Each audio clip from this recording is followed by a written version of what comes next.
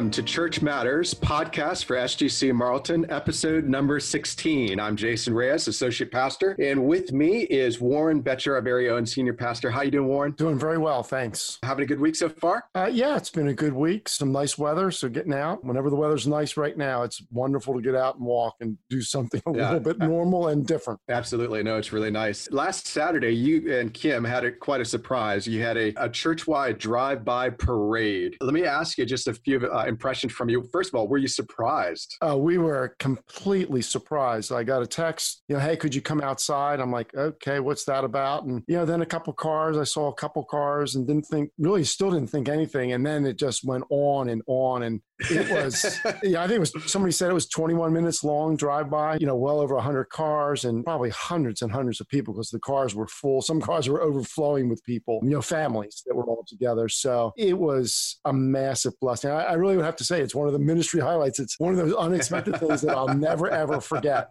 There's some things in the midst of a pandemic too. Yeah. And to me, it was just, there are people just showing big-hearted love. So I think of our love series. That's cool. That was an expression of big-hearted love, and it really blessed me and I. Now, I did miss, then I heard there was everybody was in the parking lot, meeting to organize. So I thought, I would have loved to have been there too, to see the behind the scenes. So we've enjoyed some of that.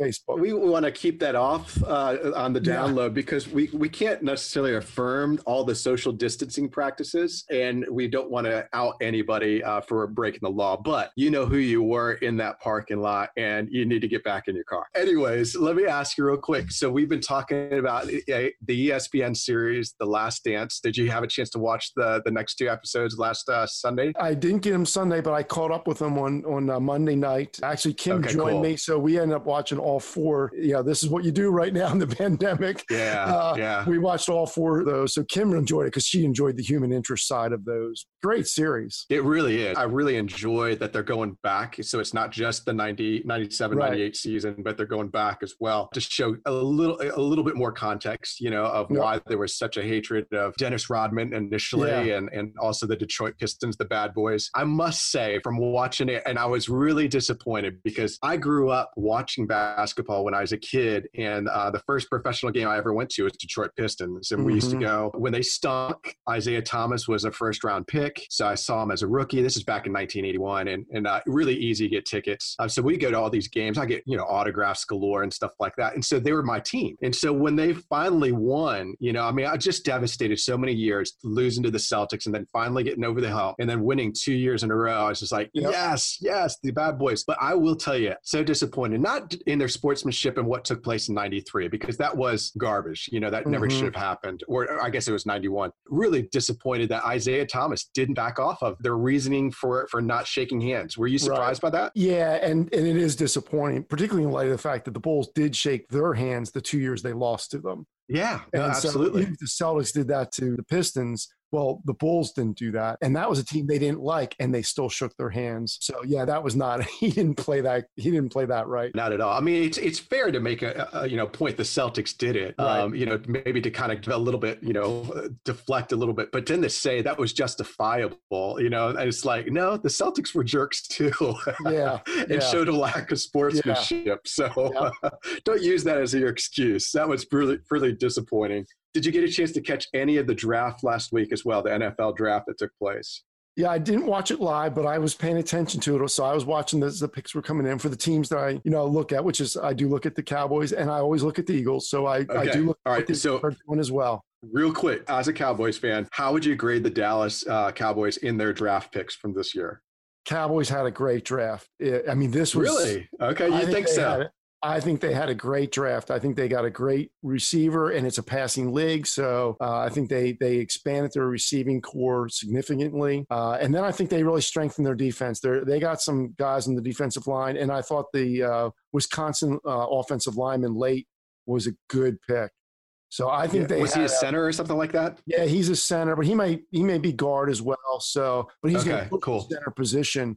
So I think they added to their offensive line. They added to their defensive line. I mean, their backfield would still be, I don't know what they did there, but they picked really well. I would give that an A draft overall. Yeah, I mean, it was surprised when I saw Lamb still on the board, that late for Dallas. And I thought that was a wise pickup. And honestly, it really left me with, okay, Dak Prescott, you've got a 1-year tryout because, dude, if you cannot prove it, you're gone. Because he's got all the weapons. He's got all the weapons. And I think Jarwin, actually, their tight end, he did really well last year. And I love Witten. He's one of my favorite players, but I think he held Jarwin back. I think they're postured. I think that offensive line could be stronger.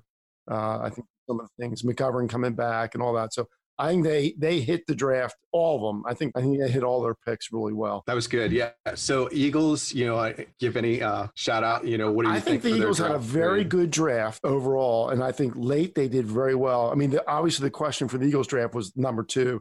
Second round, come on. I think he would have been there in the 3rd round or 4th round. So even if they had picked him, they could have gotten him later. I don't think he's going to anybody early. So a second rounder, that drops their draft. But I think they did some good things in the receiving core. They got some burners, and burners, make a difference. And they did, but I was still surprised at the people that they let go. You know what I'm saying? Right. That they could have had. That kid Jefferson right behind him. I was just shocked that they didn't draft him, because I'm like, the way in which they played, his style, of offense, in what the Eagles try to do, it maps on. You know what I'm saying? Right. I mean, you're making an immediate impact your first year, whereas this other kid, I'm not dissing him in any sense, but that's not the offense that he ran. You know what I'm saying, in college. So, and he may be more. It was pretty surprising. Well, speed. You know what I'm saying. But it was surprising. It really was. And then it hurts. Yeah. When I saw that, I just laughed, and I'm like, all right. So they're making a statement. Carson Wentz, we haven't had you all season fully. Right. We're going to go ahead and draft somebody that we think can go ahead and we can plug and play. But then when you get hurt, we'll have somebody who's going to go ahead and take your spot. Yeah. And it's like, I just don't know. I'm not a huge Eagles fan, but when I saw that, I'm like, if I'm Carson Wentz, I just don't know how to respond to that one. But nevertheless, at the same time, this is it's going to be interesting. Yeah. At this point, it's going to be interesting to see whether or not there is even a season. Yep. So most surprising pick at all in terms of the draft. Were you surprised by anything? I was surprised that Lamb went as late as he did. I'm trying to think if there was any other. I don't know if there was another surprise pick. I mean, Hurts was probably my biggest surprise pick in the draft. It's going to be interesting. The biggest surprise, obviously, has got to be Rob Gronkowski coming out of retirement and then getting traded to the Tampa Bay Buccaneers. Yeah, you wonder how what the talking behind the scenes was to create. Oh, my goodness. You talk about a setup for a 1-year run. That's what you got with the Bucs, Yep. So it's going to be interesting. And that is a tough division if you look at it now just on paper. Right. I would not want to be playing in an NFC South. Not at all. Yep. From top to bottom, they're strong. Yep. All with good quarterbacks too. That's the thing. It's like, wow. It was good to kind of at least have something, and to watch a little bit. So, and I thought ESPN for the most part did a pretty good job with it. And I was really surprised with Roger Goodell, to be honest with you, with some of the personality that he showed. It was interesting. It was a good draft. It was fun to watch. For those who may not have heard, the governor in New Jersey recently has extended the stay-at-home order.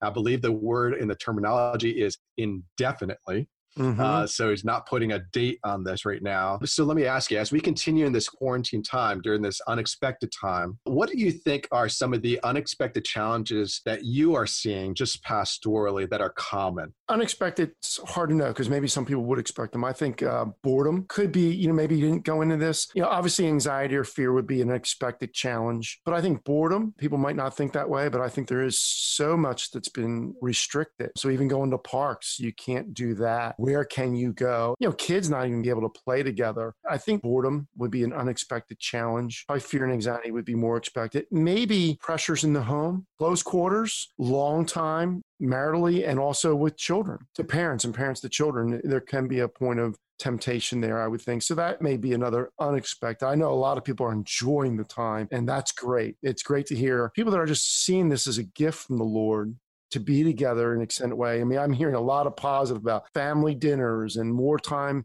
even in God's word, and family worship and more prayer time. So that's really great to hear. But I think boredom's part of it. And I think people are getting fatigued. And that's not the norm for everyone. No, people are getting fatigued by, Zoom meetings. We're grateful for them, but there's a fatiguing side of them as well. With this, in terms of, obviously, none of these things are unexpected by the Lord or to the Lord. So how should Christians, if there is a one word that you would say, how should Christians relate with one another during this unusual time? What word would that be? I'd probably pick the word charity, and I'd want to define it. So I think charity, which I think to me, charity is big-hearted love. And so I think that's how I would think about that. So I think when I think charitably about someone else, I'm going to think patiently about them, lovingly about them. I'm going to think the best about them. I think we've talked about it in the past. I think this can be a polarizing event, openers and closers, and we're going to fall on one side or the other. Typically we're going to drift or lean to one side or the other. And I think it's very important that we recognize probably our own prejudice in our opinion, that we have a prejudice. And I think if we don't recognize the prejudice, then I think we're more subject to be judgmental. So I have to recognize I have a prejudice to one side or the other. And so how do I relate to those that drift to the other side? Lean to the other side. And I think it's easy to drift, and it's just easy to be casual with our words and careless with our words. Actually was just recently in a conversation where I think I was careless with my words. I was grateful. Somebody pointed it out that I was careless with my words. And I think, I was careless with my words. And the moment I'm careless with my words, I'm also unloving in my words. We really have to think charitably of one another, patiently, lovingly, respectfully, humbly. And then I think we have to guard our words so that casual conversations can end up being hurtful conversations if we're not aware. James talks about it, the tongue, the power of the tongue. He really does, and that's going to be one of the things that obviously we weren't planning to be in this series in the midst of a pandemic, but it starts off with very relevant. Count it all joy, my brothers, when you encounter trials of various kinds, for you know that the testing of your faith produces endurance and perseverance, and let steadfastness have its full effect. You may be perfect and complete. So the timing of this is going to be really helpful for us, in terms of how we think about ourselves, how we think about our world, how we think about one another. In this time, real quick, there's a lot of people use their time differently. Everybody is doing it differently. And we're not here to say one is supreme or superior to the other. And maybe you can touch on this. Is there such a thing as good distraction in the midst of a pandemic? Yeah, I think there can be healthy distraction. I think it does slow us down. Then you have to process through the slowdown. Any crisis, people rally early. It's what happens when the crisis becomes more of a long lasting, and you know that personally. A health crisis is one thing. What about when it becomes chronic? So I think everybody, hey, this is a 2-week or maybe by Easter, and now it's indefinite. Will we be back together in June? What will that look like? How many people will be allowed to gather? What does it mean about our gathering? These are all questions we're asking ourselves as a church. And we're trying to think through them theologically first, apply ethics to them, and then think out the practicals. So you sort of prioritize how you think. Practicals are your last set of questions. And then how do we love and care for people in those? So I think we're sort of caught up in stuff, but then it sort of settles out, and now you can have different distractions. So yeah, I think the NFL draft was a good distraction. My brain needs rest, and therefore it needs distraction. It needs a Sabbath where I'm not busy in my thought life. I think we just have to make sure our Sabbath is a good Sabbath. How can someone know and discern the difference between good distraction versus bad distraction? I'd love to hear your thinking on that. I'm asking the questions. Yeah. You'd have to look at your heart. There's a motivation behind too, right? Yeah. So what's the motivation and where is it leading me? So if it's leading me to temptations or anger or frustration, well, that's probably producing bad fruit. So I would want to look, what's the fruit of my distraction? Is there good fruit or bad fruit in the distraction? So gardening can be a distraction. So I did tons of work outside and dug some new things, just did different things. And it was healthy instead of the gym, which I do as a healthy distraction. And I would say, how do I evaluate that's a healthy distraction? Well, one, it does disengage me from my mind from some of the troubles of the day. It's good for my health. And I come out energized. I'm not depleted. So in that way, it's a good distraction. And it's also something I can let go of. So I don't put it above, boy, there's a need. I can't go to the gym right now because there's a need I need to attend to. Well, that's a distraction that I can't let go of, has become now probably too important. So am I clinging to distraction? Do I find ultimate life in the distraction, or does the distraction serve me? And it does it good fruit. Those are good discerning types of questions, because I think John Calvin says, idol isn't necessarily because something is bad, but idolatry, occurs when we want it more than God, and we worship it more than God. So, and that can take the face of anything, and so what is the motivation? But the reality is there is such a thing as good distraction, and it's not bad, in and of itself, but where it leads you. I think for people right now, especially in the midst of, and you hit on it, I think there is something of a fatigue that's taken place now for people in the quarantine. And so having other things that are available to us outside of the norm could be really helpful. And so just for our listeners, there are free resources galore right now where universities, other ministries that you would normally pay for courses are offering these things for free. I know Laurie's been participating in a class that's taught in Ligonier Ministries. It's recorded from R.C. Sproul. It's excellent. It's been really good. But these are classes that would normally cost you $50 or $150 or $200 a pop that you can get for free. Just go ahead and take these. So that's one way I'd encourage our listeners is just consider, are there other things outside of the norm you can do? So, and we're also kicking off our James series this weekend, correct? Yep. Yeah, so, and we also included, I am too. We've included scripture memorization again for this series. And we also have a playlist that actually is going up on the site this week as well. Just to reiterate for our listeners, why scripture memorization? Why is that important for the Christian? It's interesting because in our devotionals right now, we're in Psalm 119. And I don't intend to do all of Psalm 119, but it's hard to skip sections either. So I ended up doing the first 3 just because I thought each one was so good. I really love the one I did for today for my own soul. And it talked about praying even for illumination with God's word. And it's the idea of hiding God's word in our hearts that we may not sin against the Lord. And also how God's word counsels us. It's a reality that doesn't change. Yeah, and we need. And for many people, there's a lot of people who are up in the middle of the night, right now. So. So I think it just gives us truth that when things shake, we need unshakable truths, and God's unshakable, and God's word is God speaking. So if God's word is God speaking, it means it's God's self-revelation to us. Well, we need God more than anything else. So I think hiding His word in our hearts is crucial. I'm grateful that I grew up in a church when I was a little boy. That was memory work. And we got our stickers and our stars. That's all we got back then. And then when I was in a Christian school, same thing. There was memory work. And I'm grateful for those verses that are more easily accessible to me. But not just the verses, the truths in the verses, the gravitas of those words, the solidity of those words, the foundational side. They're stabilizing words.